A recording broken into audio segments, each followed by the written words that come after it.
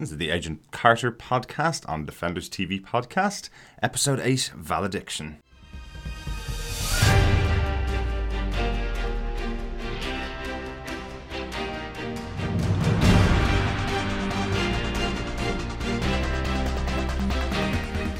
Welcome back, Defenders. This is episode 28 of the Defenders TV podcast, where we're covering Agent Carter, episode 8, Valediction. Time for our own valediction, really, our farewell to you guys, a final episode of Agent Carter.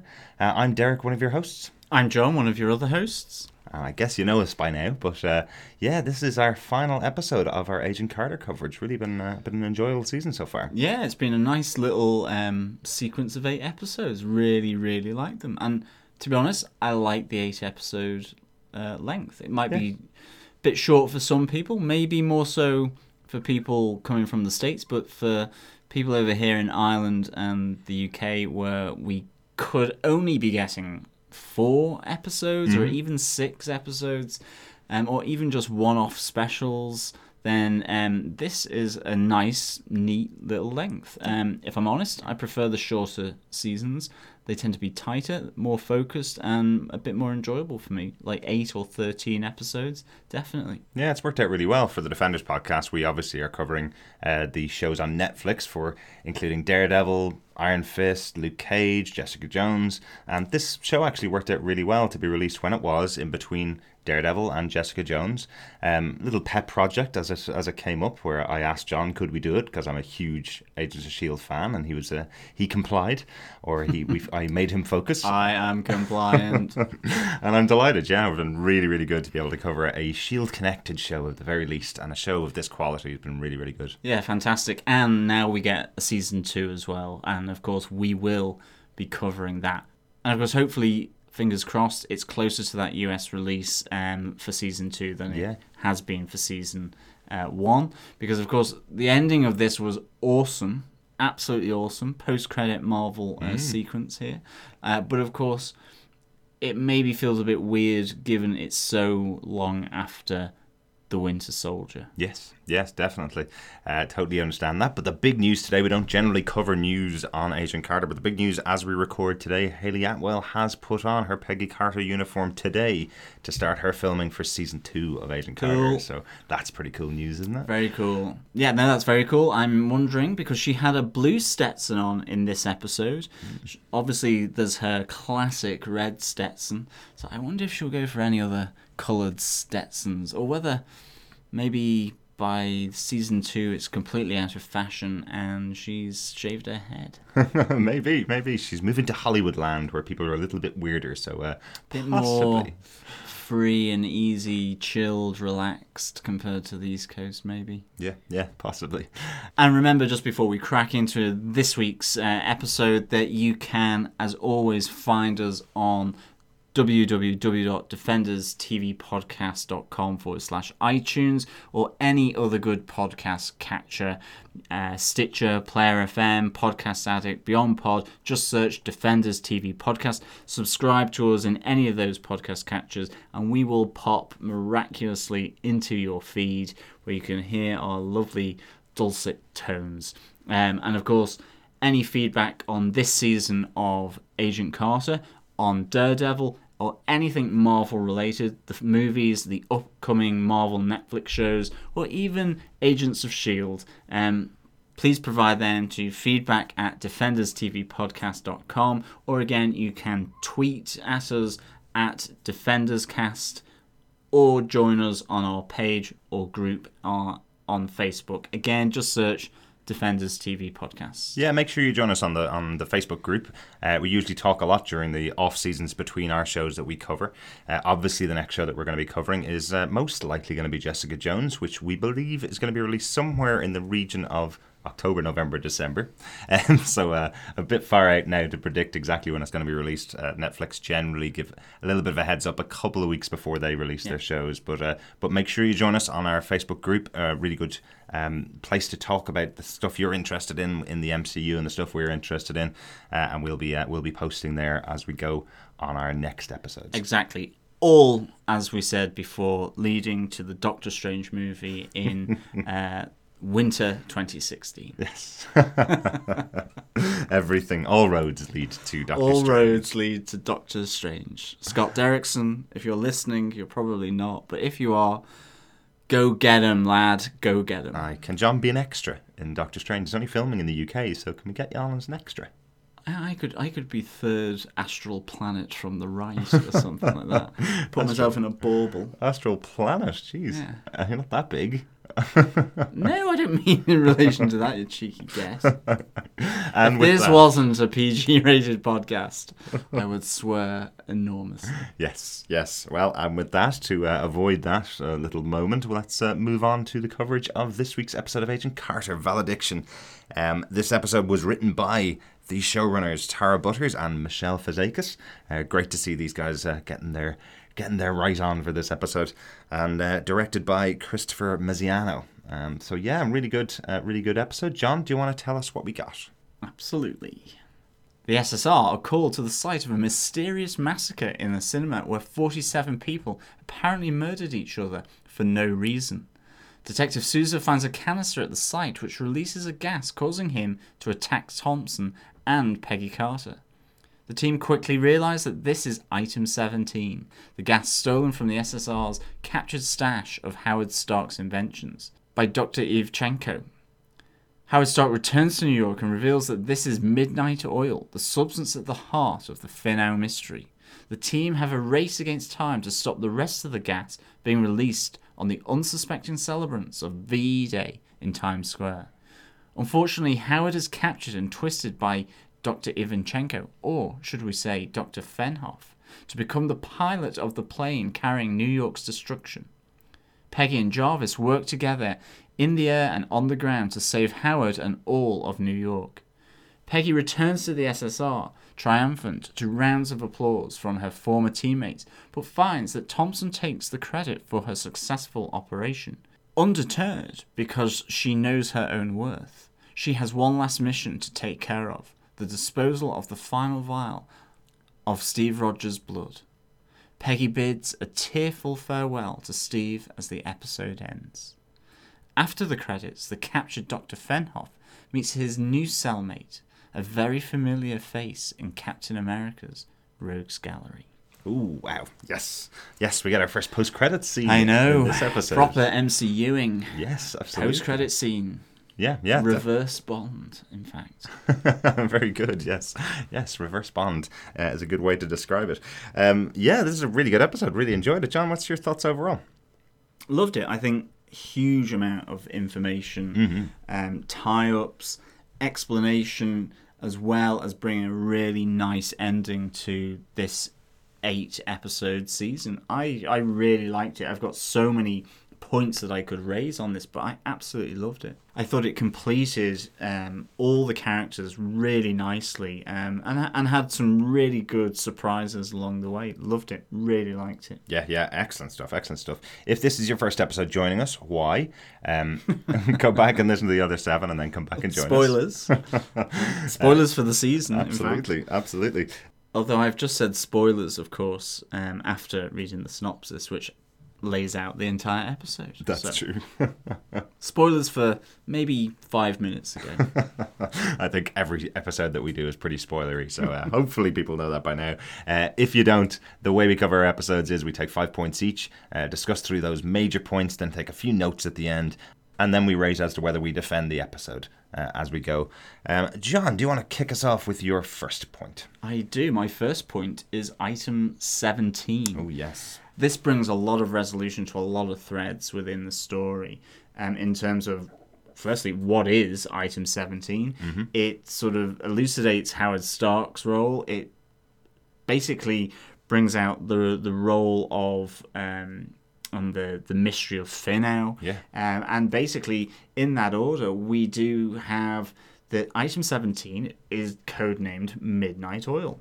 That it was developed by Howard Stark so that soldiers could operate for longer periods of time. It was, I suppose, in a sense, a heightened version of caffeine, which ultimately had really bad psychological side effects. which were misused then by a General McGinnis. And that was then sprayed at Finau. And that is why the Germans and then Howard Stark, who actually arrives at Finau to see what devastation occurred, because even he didn't realise the true extent of what could be done with this substance. But it was sprayed over the facility at Finau and caused all the murders and deaths of those Russians. It also links into Ivchenko's motives. Absolutely. And why he's after Howard Stark, because in particular, Dr. Ivchenko, who we find out is Dr. Fenhoff here, was at Finau with his brother, but unfortunately, for him, his brother died. He saw his brother die with his eyes gouged out. It's really quite graphic, actually. But he survived because he had a gas mask, and that is why ultimately this is what drives him in his passion and his hatred of Howard Stark. And so item 17 has a lot to answer for, really. And it's a really neat little way of bringing all these different threads together. Finau, General McGinnis and his sudden departure, why Howard Stark was at Finau afterwards, and also Ivchenko. So a really nice little part of this episode was that tying together of those loose ends, definitely. Absolutely. And scary little piece of equipment, the old midnight oil, really, isn't it? I like the fact that it's something that Howard did try to invent, put it in storage essentially because he couldn't do what the army were asking him to do, which was keep soldiers awake longer and able to fight longer, essentially. He put it in storage. It was stolen from him, just like item 17 was in this case. It's stolen from him and used in a way that he never expected it to be used. But he does take the absolute blame for it, which we'll probably go into as we go through Howard Stark, because I think he's quite a major point in this episode. But this does link into my first point, which is something that I learned during the research on this episode after I watched it. Midnight Oil is actually, you are right, it is an MCUing of a Marvel event. We know some of our listeners who are on our Facebook group are huge fans of Jack Kirby, who would have been 98 this week. Quite a nice tie-in here. Yeah. This Midnight Oil is essentially the MCUing of the Mad Bomb, which is one of the big stories of the Jack Kirby arc in the 70s when he returned to Captain America. The Mad Bomb essentially set Captain America and Falcon fighting against each other. It was a bomb that was dropped, made them angry at each other, and they started battling against each other. So this is where they've taken their inspiration from for the show, which I think is really interesting. They've turned it into something that could realistically happen, something that could have very bad side effects on people. It's not like, the same kind of simplistic 70s version of some of these kind of tools that were used during comic books during those years. I'm sure our listeners who are big fans of Jack Kirby will slightly correct how I described it there, but that's the basic case of the Midnight Oil and what it is. Really, really like it, and really like the fact they've used one of the big storylines from Captain America in Agent Carter. Really good. Yeah, no, I was thinking it was also a plot of a film. I think it was the Dolph Lundgren film, Universal Soldier, right, where they're being kept awake all night, or it may be like sort of RoboCop to an extent, where those secret research experiments designed to make army soldiers, naval officers, whatever, more efficient, more heightened, more effective on the battlefield, and they generally end in tears. Yes, definitely. But as you say, I also do love the fact that Midnight Oil is the explanation for so much stuff in this episode, that it is the cause of Finau, which we've been wondering about for episode after episode. And I love what they've done here. I think that's really, really good. A good idea. Yeah, no, it's absolutely the keystone to this episode and to the season. And to be honest, that's a great little tie-in to Jack Kirby. Absolutely. I mean, it's fantastic to have that linkage to a fantastic comic book artist and writer. Yeah, and absolutely what a great timing. Again, the show's been delayed by 6 months, but it ties in perfectly with Mr. Kirby's 98th birthday, or what would have been his 98th birthday. Yeah, absolutely. Quite good. That's, as I said, that's also my first point. John, do you want to give us your second point? My second point is the Dottie Peggy fight yes. in the hangar. Absolutely great. Isn't this fun? And it was fun. I really, really like Dottie as a character, and obviously Peggy, fantastic. To see these two ladies essentially come face to face, head to head, battle it out, Royal Rumble, you know, was really good. I mean, Peggy took some absolute beatings with that baseball bat. I mean, Dottie knows her stuff. Disarmed Peggy. There were tinges of jealousy from Dottie, I thought, within the fight as they were talking. You know, where she said, "I wanted to be like you. I wanted to, you know, essentially dress, speak, act like you." It really felt as though there was an undercurrent of sort of jealousy from Dottie towards Peggy, but then ultimately going, but now I can be anyone who I want to be. You know, her training, all of this. And she ultimately thinks that you could have given me more, just as Peggy sidesteps her attack and chucks her out the window onto the wing of one of the fighter planes down in the hangar. Really, really good. And I think appropriate. It's really fitting that these two should be one of the big fights at the end. The two ladies who have been going head to head. You know, yes, they've had male bosses, but these are the two drivers and cogs of everything that's been going on in the season. And in particular, Dottie, fantastic. Oh, yes, absolutely. And Peggy with a shotgun. How cool was that? Yeah. A great little moment there. I did like the callback. You did mention it, the little callback to Dottie breaking into Peggy's apartment, where she's essentially pretending to be Peggy Carter and puts on the English accent. Remember in episode 5 or 6, I think it was? I like that little callback, and I like the fact that she's essentially saying, I used to be jealous of people like you. Now I can be anybody. Maybe I will become a member of the SSR. That'll be my next job. Nice little threat there from Dottie, and a really good moment, a really good fight, actually. Gosh, just really good to see the two of them go head to head or toe to toe. Yeah, and of course, she survives. That's so will she be there in season 2? I'm really, really hoping. She has to be, doesn't she? She can melt away into society, and here we have the bloody trail from the wing of the fighter plane. And gone. Yeah. Now, I thought they were actually going to go after her. I mean, what is it that normally if someone escapes, it's in the first 24 hours that they're captured. Otherwise, they do begin to melt away. So, I mean, she's gone. She's gone. She's melted back into American society.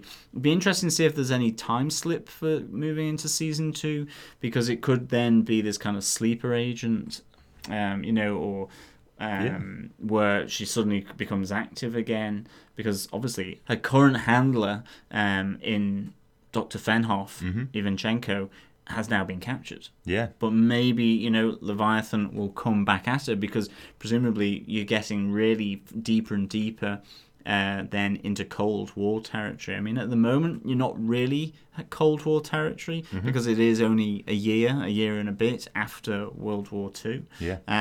So this will be really interesting. She's escaped. She's going to be back. I'm absolutely convinced. It'll be a shame if she's not, and I'm really hoping that she is. I think the other Dottie highlight for me as well in this episode was her hitting and slapping Howard Stark. And so it was all intertwined with him trying to recall her name and meeting her in the same hangar where the big showdown happens, where she is one of her other personas, and she's infiltrating into Howard Stark's pants to essentially get into one of his even larger locked safe rooms, which is the hangar, and where all his other gizmos, gadgets, and weapons were held. Yeah. So we get confirmation here that she was, I think it was Ida was her name, when she was infiltrating into, as I say, Howard Stark's pants. Yeah, or was it Alice or Lorraine? Was it Lorraine? love It was love just so the moment. funny. Yeah, And then the cut as well when he says that and she slaps him. There's some really nice editing as they move through that, and I really liked it. yeah. It's just really good. I have to say. Yeah, really, really good. My second point is on Howard as well. So a little jump. It's essentially on Howard and how he is changed to the dark side. I suppose by Dr. Faustus or Dr. Fenhoff or Dr. Imchenko. Man has so many names. But yes, Dr. Faustus is the comic book character. In the show, it's Dr. Fenhoff confirmed in this episode, and for the first couple episodes, it's been Dr. Imchenko. So we can call him anything, really, I suppose, of those three. Yeah, Jessica Jones on a Saturday. Jessica Jones on a Saturday, possibly. But sorry, that's a throwback.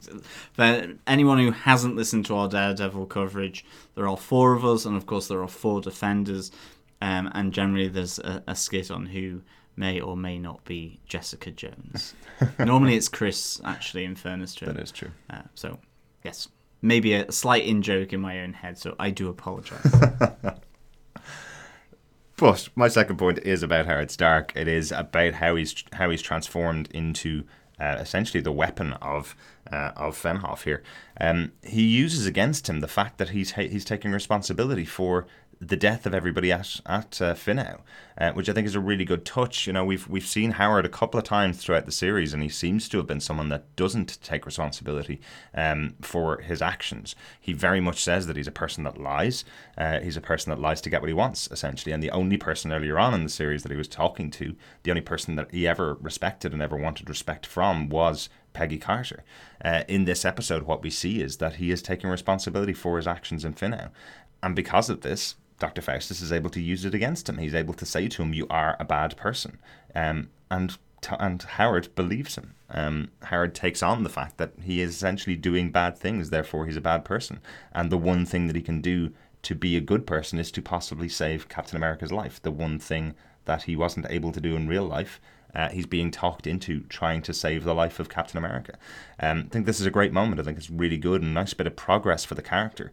It's something that they don't get to do in films very often because you only have an hour and a half or 2 hours to deal with your characters. You have to have, I suppose, broad brushstrokes on a character, so you can't be as in-depth as they're able to do with a TV show.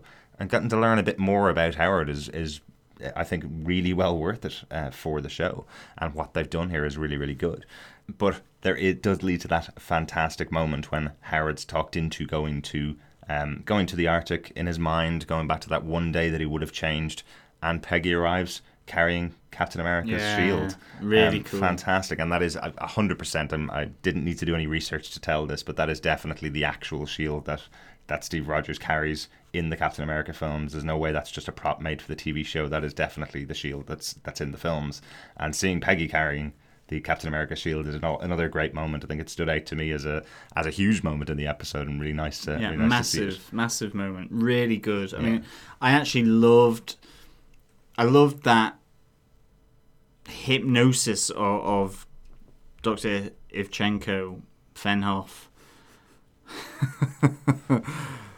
Claire. I loved his tackling of Howard Stark, and I loved how it interchanged then between him flying over the Arctic and flying towards Manhattan Island. And I really thought that was cool, and I loved how it started off on there, and then all of a sudden he's in the cockpit. You know, the camera comes back to the present day where he's in the cockpit flying towards Manhattan. I love the fact that Jarvis is the one who's given the responsibility to shoot him down. You know, his employer. You hope he's paid him well, because obviously that might give him an incentive to keep his finger off the trigger for a bit longer. But it's definitely a great little bit of heightened tension in the episode, which was great. I mean, it was appropriate that it was Jarvis. I loved the just coming back every so often to sort of an Arctic scene and then to Manhattan.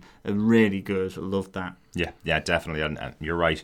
The whole idea of having Jarvis chasing him down is brilliant. Keeping Jarvis in the show, I suppose, for this episode is absolutely perfect. Having this kind of big payoff for him where he's got to work to take down his boss, his best friend, essentially. He's not just his boss. But it does lead to the other fantastic moment in the show, and this is why this is one of my biggest points, essentially, is because this is a huge callback to the Winter Soldier. Is because this is a huge callback to the first Avenger. It's a callback to the final scene where Peggy's essentially talking on the microphone, unable to stop Steve from sacrificing his own life, and she's got to do it again. She's got to talk down another one of her friends from killing himself, essentially, and killing all of New York. And how does she do it? She does it with a fantastic speech, because it's Peggy. She's got a great speech for him. I'm going to just read it because I love it. It's essentially to Howard saying, "I know you loved him. I loved him too, but this won't bring him back, Howard. You are the one person on this earth who believes in me. I cannot lose you. Steve is gone. We have to move on, all of us. As impossible as that may sound, we have to let him go." Beautiful moment. And it is a speech to Howard, but also a great speech to Peggy herself, saying it's time for us to move on from everything being tied to Steve. Lovely moment, and really touching, affecting moment, I think. No, I thought so, and it ties in as well when she's pouring Steve's blood away as well. That's an extension of this speech in my own head, and it comes to my other point, and it connects in with all of this, and it connects three things. It connects that scene. It connects Peggy's relationship to Jarvis as well. And it connects to Steve Rogers. And it's the fact that her pouring away this last physical element of Steve Rogers, of Captain America, is hugely important for her to do. She realises the significance of it. And she realises that it's a trophy. It becomes a trophy, nothing more. It's the memories, it's the emotional memories, all of that are the things that are important. The fact that she just says, "Bye, my darling." I mean, it's so touching and emotional. It's a great affecting moment, I thought. And just with the music as well, it's fantastic. Loved it. Yeah, and I think that's an extension of that. And I think what makes it even more special was that Jarvis gives her the vial, because you've had Howard Stark remove Steve's blood from the SSR labs again, slightly surreptitiously, she doesn't know that, and it's Jarvis who returns it, and it's Jarvis who does it without the knowledge of Howard Stark. This is not with Howard Stark's blessing, and Jarvis is Team Jarvis here for me. I do think he goes, "I owe Howard Stark a lot of things, but he does not own my integrity," and he will do everything he possibly can for Howard Stark, because ultimately that's why he's with his wife. He has a lot of emotional connection to Howard Stark, let alone his employment status and all that, and his job.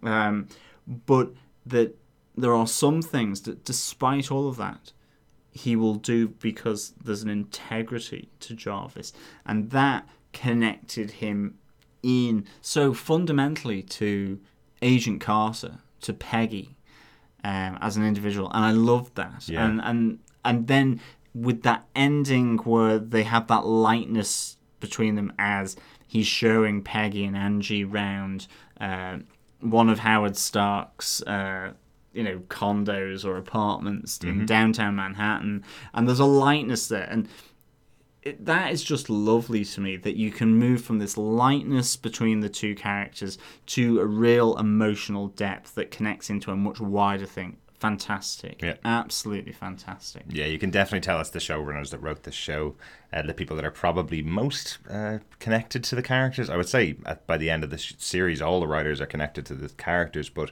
you can really tell that they know exactly how these characters should play off each other.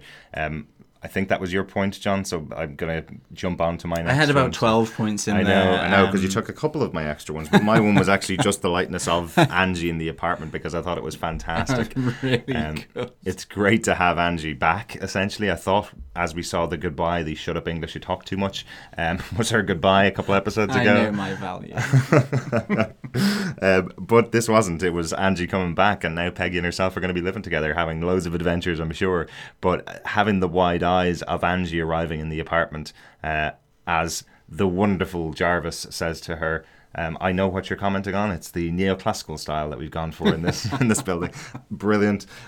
She's essentially going, "Oh my God, you got phones in every room. This place is like a spaceship to her. Really, really different from her.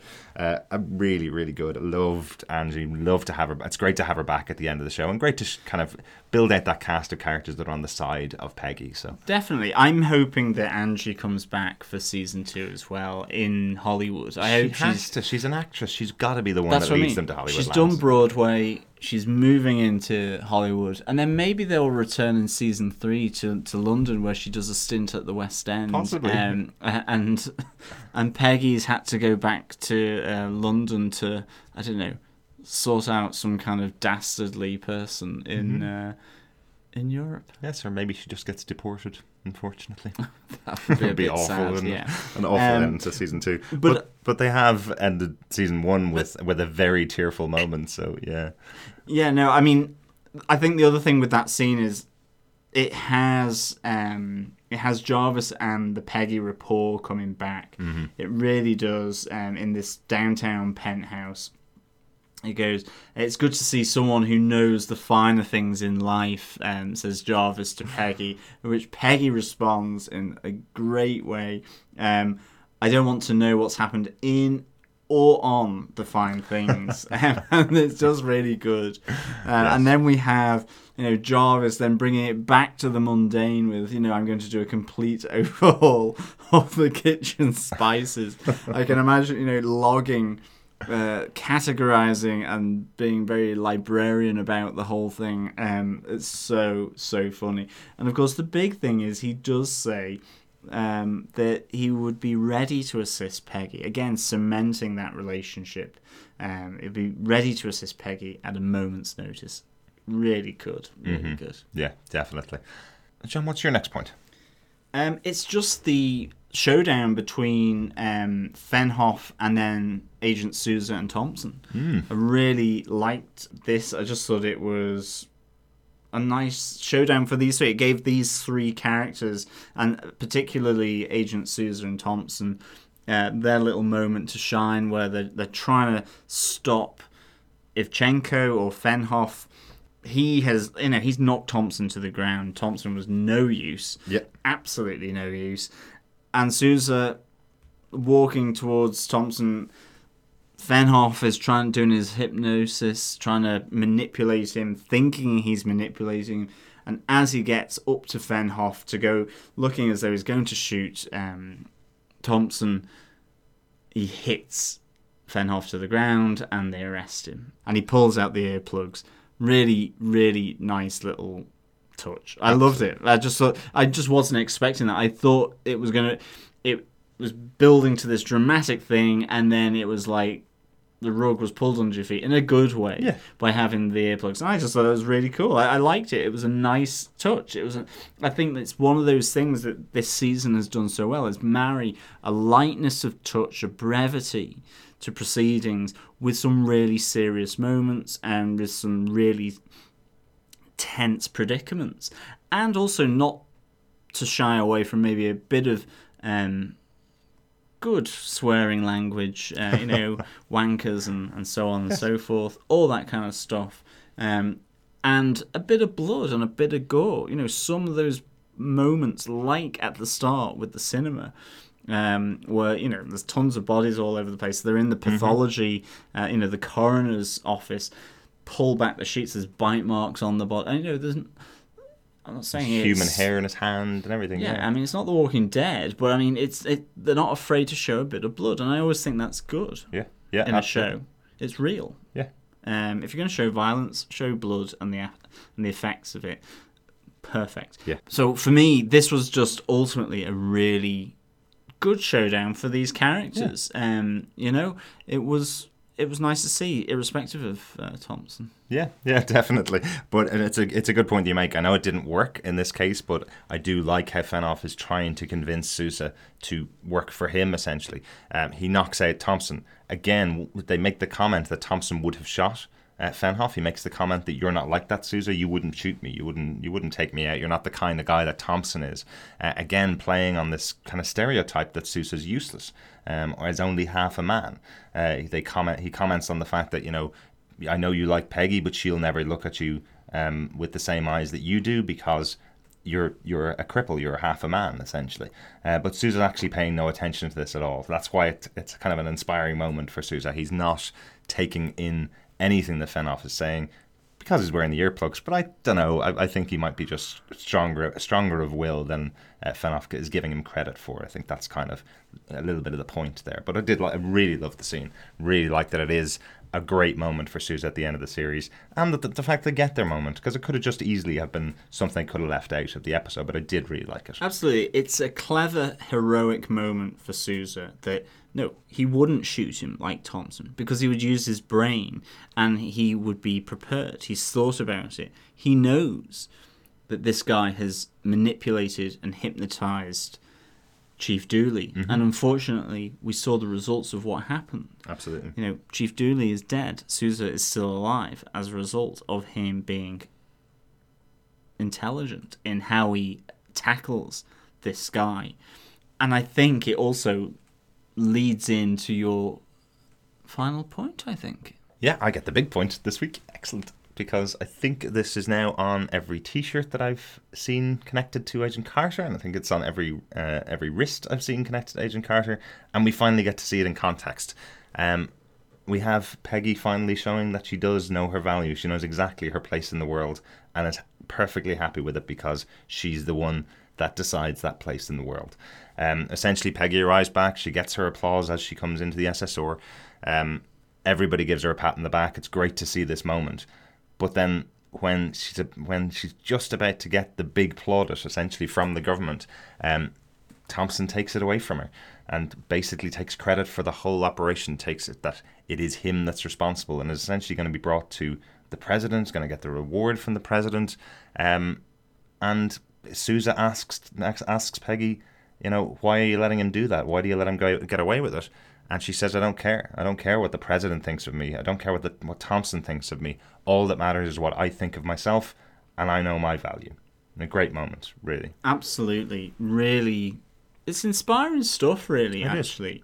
Because so many times and places people can get overlooked for working their butts off, doing good stuff. And in the end, it goes to the same old, or you just, blah, blah, blah. It's the same people, the same thing, that makes and gets the attention. There's so many people in life that are working there, doing their thing, day in, day out, and they're helping people, they're making the wheels of the world, of society, run smoothly, and they know their value, and they should. It's really great, inspiring stuff. It really is. I do say, as well, I completely misquoted it at the start. I said, I know my worth. That's okay. It's about 10 quid, I think.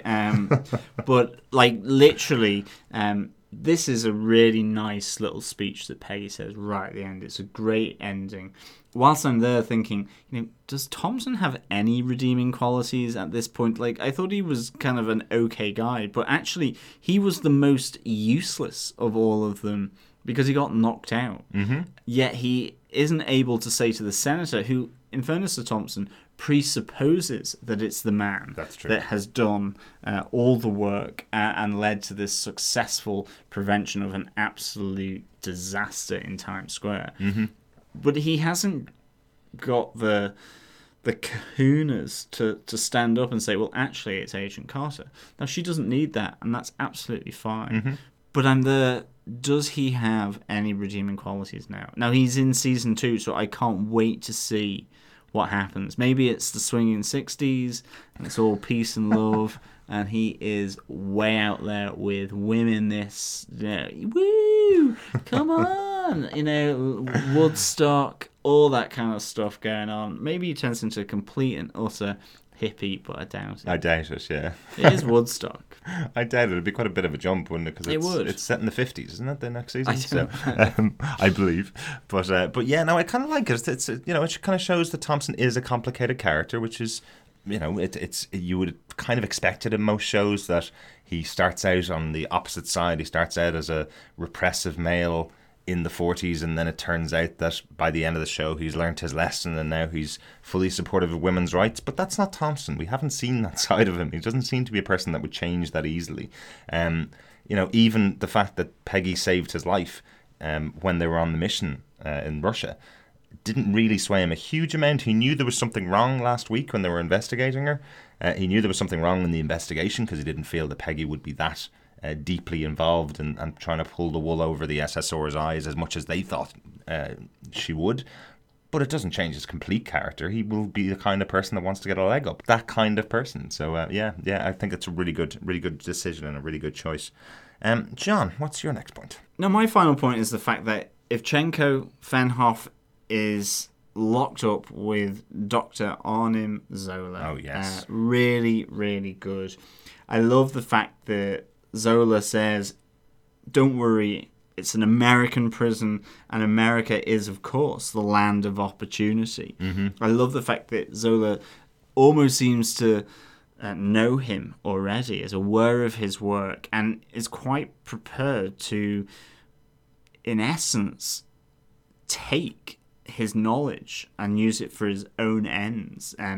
He's willing to manipulate Ivchenko for his knowledge for Hydra. Yeah. And that is a really good move, and it fits really neatly in with obviously the Winter Soldier, Captain America Winter Soldier.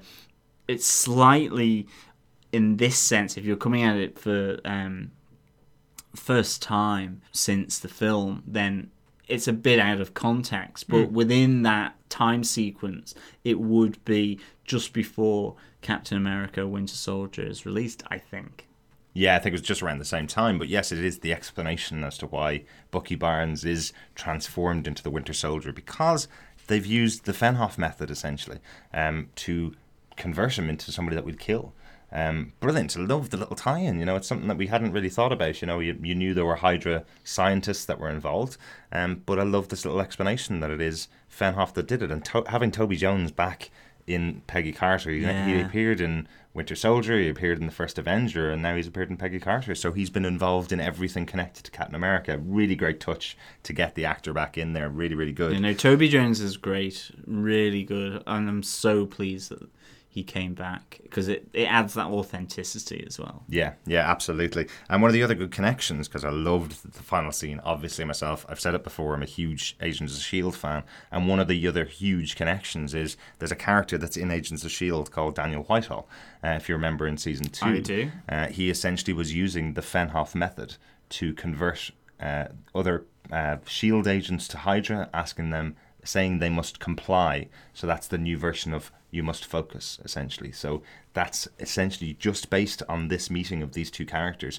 It's led all the way through to Agents of S.H.I.E.L.D., so a nice little connection to the wider world of the Marvel Universe. And you've used the Fenhoff method on me to watch Agents of S.H.I.E.L.D. Yes, I have. And it worked, and I'm delighted, because I loved this show. Really, really good. John, with that, do you have any notes? I do. Sorry, I'm still giggling away from the fact that you are delighted by using mind manipulation on me, or the possibility of. I know you haven't, but... You must comply.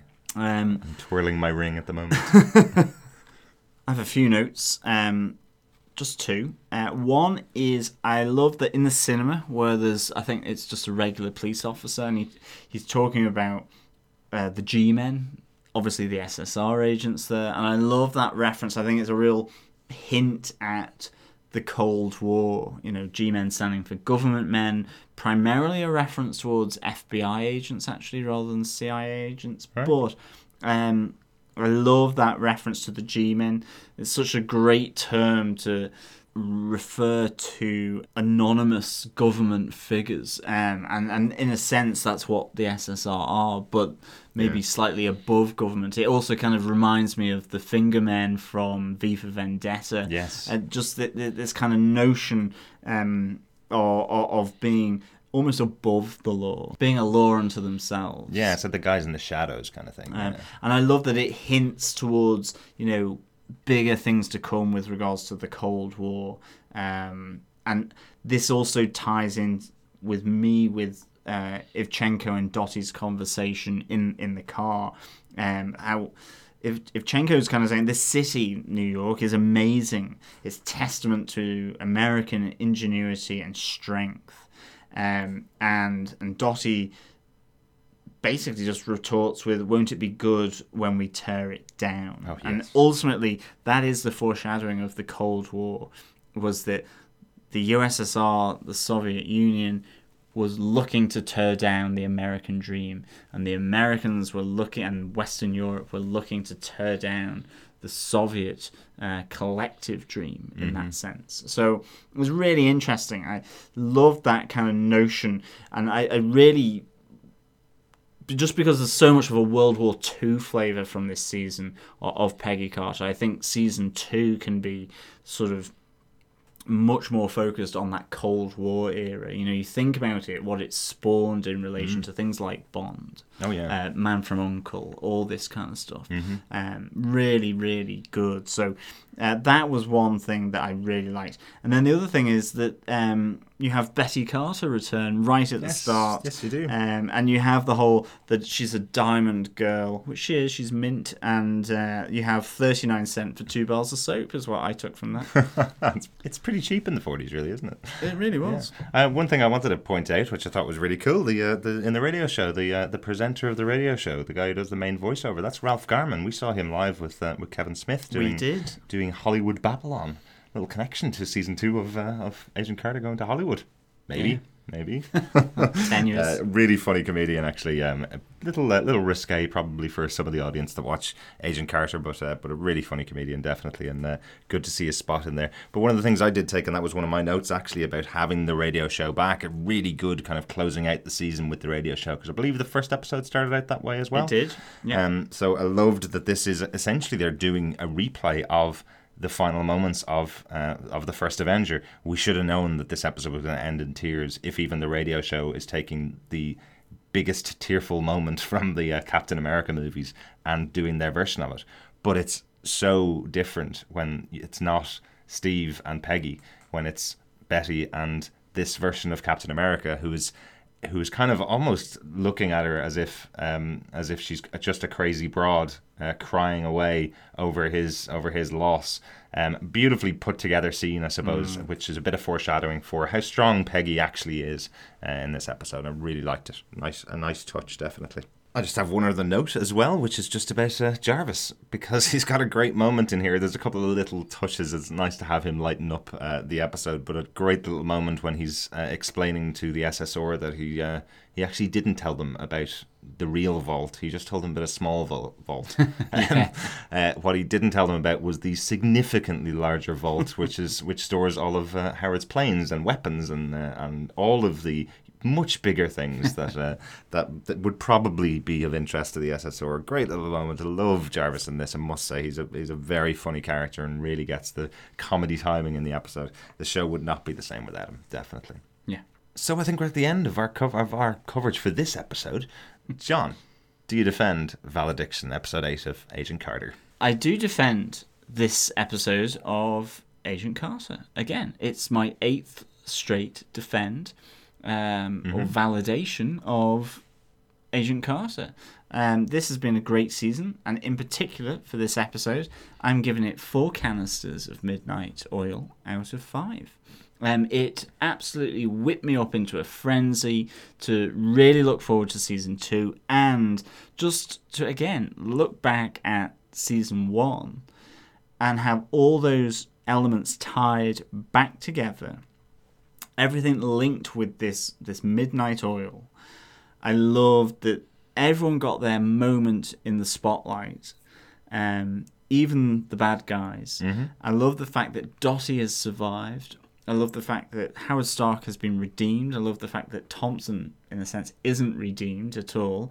I love the fact that Sousa is a clever son of a gun and should have gotten the limelight instead of Thompson. I loved Dottie, all of this came together. But in particular, I love that sort of connection between Peggy, Howard, and Jarvis, all connected together, but all connected through Steve Rogers in some way or another.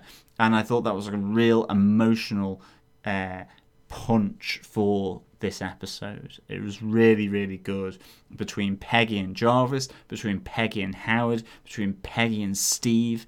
Really, really good. Yeah. So 4 canisters of Midnight Oil out of 5. Yes.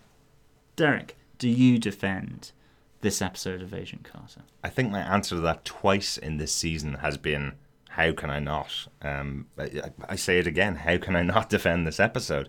It made tears well up in my eyes, thinking of the relationship between Peggy and Steve. I think it's so well put together. I think the moment of having the two of them separated by time, essentially, that Peggy doesn't know about. She's just finally letting go of the fact that she's lost Steve. We know they'll meet again. Don't know where, don't know when. But we do. We know that she's about 80. But we do know they'll meet again one fine sunny day. One fine sunny day, yes. But it is having these beautiful moments. And again, it's the fact of the realization. It's that she does have to let Steve go. She does have to move on with her life.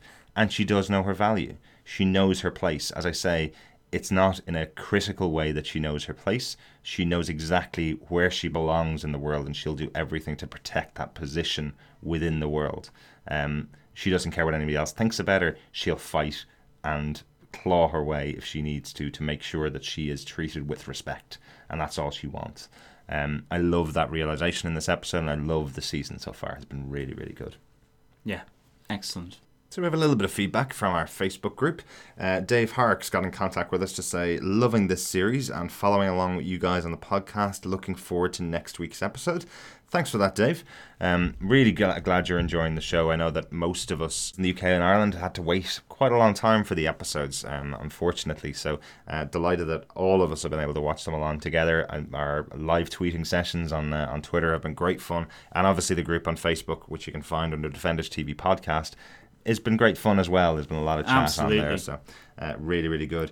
Make sure you do follow us on our Facebook group, plus our Twitter page on Defenders Cast, because we will be releasing our information about what we'll be doing coming up. This is our final episode of Defenders TV Podcast for the moment. We'll be coming back with Jessica Jones when it's released. And John, you've got a big goodbye to say this week as well, don't you? Absolutely. Not only is this my fond farewell for the time being for Agent Carter, but it was also my fond farewell for Hannibal. That's right. Over on Hannibal on our TV Podcast Industries stream. Check it out. It's a more mature podcast.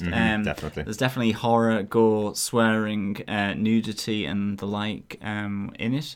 It's an audio podcast, so don't get your hopes up. Yeah, no, absolutely. But yeah, that's final episode of that this week. That's in Ireland. So it's a lot of final episodes. Yeah, and you can find that over on tvpodcastindustry.com. That's our kind of our hub for all of our episodes. You can find all of our shows over there. So yeah, going to be a bit of a sad week for you. I think there's been a lot of tears shed and a lot of Twitter crying and discussion about those episodes particularly as well.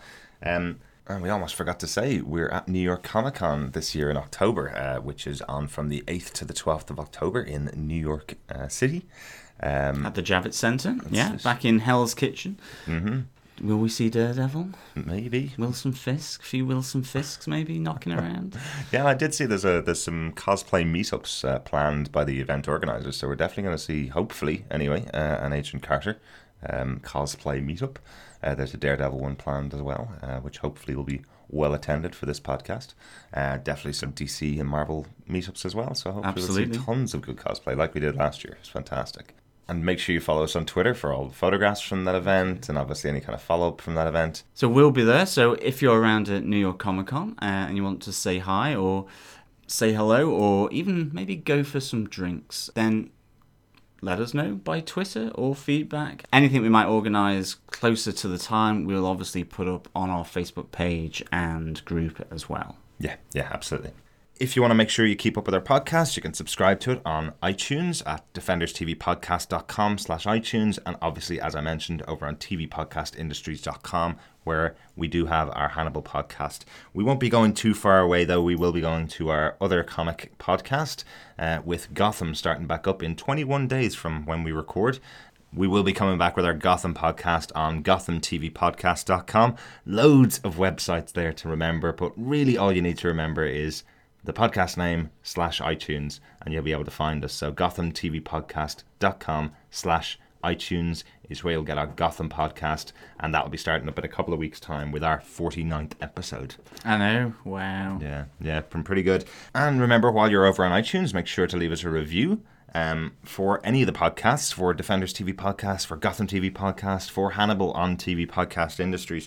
It helps other people find our show. If you liked it, hopefully some other friends of yours might like it, and hopefully some other people might like it. So they'll be able to find us by the more reviews we get. We did get a review this week by an imaginatively named iTunes reviewer called Large Wooden Badger. Wow. Yeah, interesting name.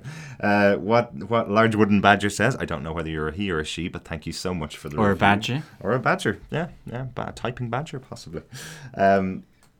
What Large Wooden Badger says is, these guys are great, smart, funny, and incredibly geeky. They're deeply steeped in Marvel lore, but that doesn't get in the way of a casual fan's enjoyment for a second. Their affection for the show is so infectious, it makes me count the days until the podcast, even though I saw the episodes in the States months ago. I defend this podcast 5 clever Brits out of 5 possible clever Brits. Oh, God. Thank you so much, Large Wooden Badger. Yeah, thank you, Badger. Yeah. Hopefully 5 clever Irishmen as well. Yeah. We are clever, you know. It's like Watership Down. No, not Watership Down. What's the Toad Hall? Isn't that a badger? There's a badger in that. It's not wooden, though. But thank you so much for leaving the review on iTunes. Wind in the Willows. Wind in the Willows, yes. That's it. Thank you so much for leaving the iTunes review. It's so nice to get some feedback as to how we're doing. We really enjoy doing all this stuff, and to get some feedback to say that we're maybe doing stuff in the right direction is really nice to hear. It also helps other people find our podcast, which is nice too. So thank you so much for the review, Large Wooden Badger.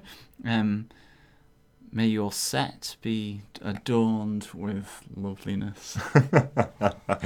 And that thank you also goes out to the rest of our listeners. We're delighted to have been able to share Agent Carter with you. I was so looking forward to this show, and I'm so glad that John joined me for this one.